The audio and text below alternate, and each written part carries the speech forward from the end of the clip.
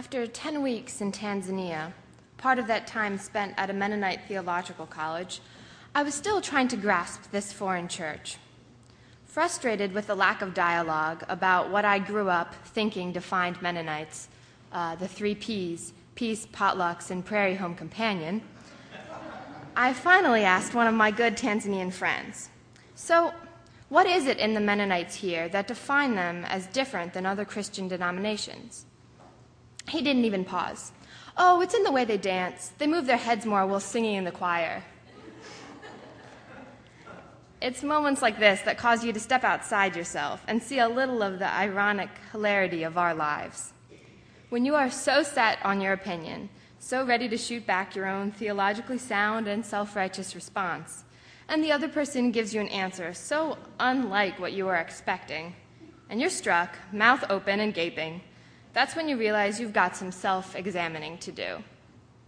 Well, that was me. And the remainder of my time in Tanzania, I started to explore some of these concepts and cultural assumptions I brought to the word Mennonite. I found that I associated Mennonites with certain things that are purely culturally based. While peace as a concept is not cultural, the Tanzanian church does not have the conscientious objector history that often brings about this specific dialogue, nor are its leaders engaged in any war. Tanzania gained its independence relatively recently and peacefully. Therefore, it is a different kind of church with different issues. And potlucks and prairie home companion, well, let's just say steaming hot casseroles don't mesh very well with Tanzanian public transportation system. I was struck once again.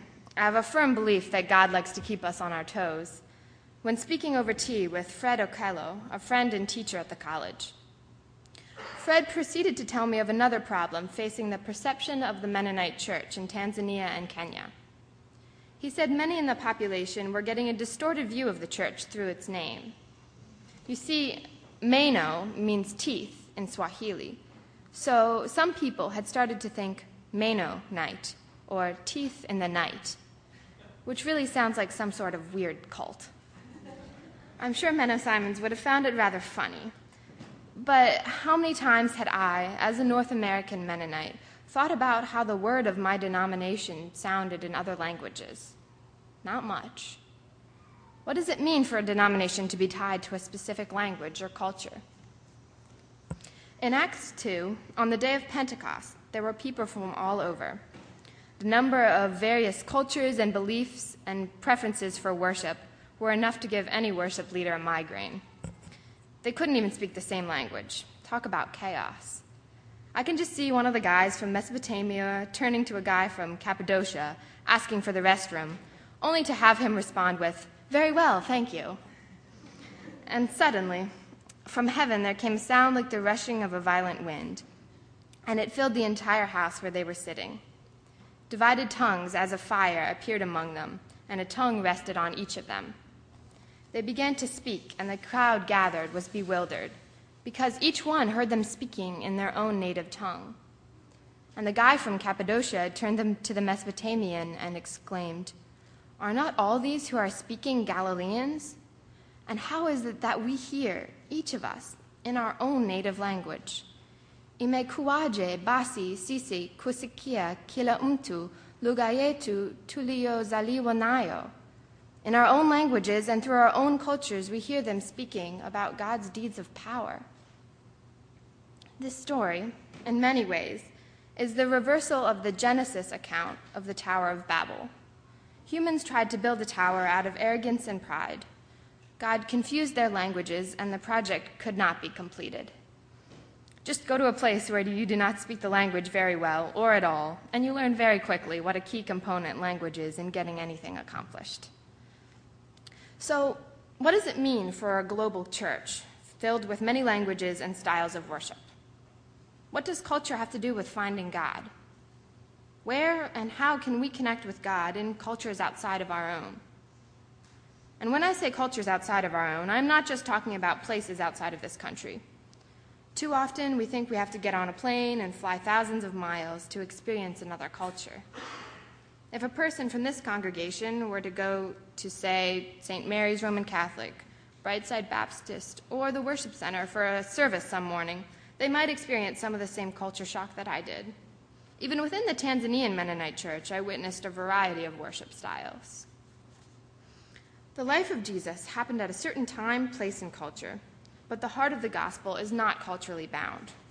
Yet, there is really no way to separate ourselves and our beliefs from what we know and have experienced. We see the world through cultural lenses. That is nothing to be ashamed about. There are certain preferences we all have in worship. The place we feel closest to God could be completely different than the person sitting next to us. And that's okay. I prefer songs interspersed through the service and handing an offering plate around. My Lancaster friend prefers to have all the songs together in a worship time, and my Tanzanian friend likes to dance her offering up to the front. I find I connect with God in a different place than many of my sisters and brothers. That's okay. The danger comes when we start equating God with those connection points, because then our God becomes a different God than the person sitting next to us.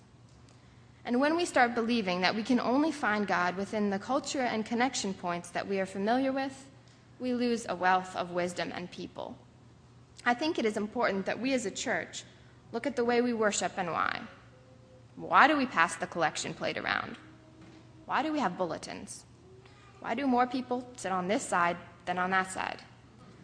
Why do we have separate finances between families? Why is the sermon generally 20 minutes? Wait, why do we have a sermon? Why is there only one person praying out loud at a time? You might have ready answers for many of these questions, but how many of them come down to our belief in the gospel, and how many are just cultural preferences? Cultural preferences are not bad things, as long as we recognize them for what they are, preferences. It is within this body of believers that really good stuff can happen. These are the things that help us relate to God and to each other. And realistically, there is no one way of worshiping that can have everyone perfectly connected and engaged. Maybe the time in Acts, where everyone came together, was the closest. As long as we understand that the way we worship is tied to our specific subculture, it is a lot easier to change those things as new people enter our midst and bring different ideas. And if the heart of our time together is based off of our shared communion in Christ, the way we worship begins to look a little less important. To quote Linford last week, just being together may be more important than we realize. And hey, who knows? Maybe someday Tanzanian Mennonites will teach American Mennonites how to dance.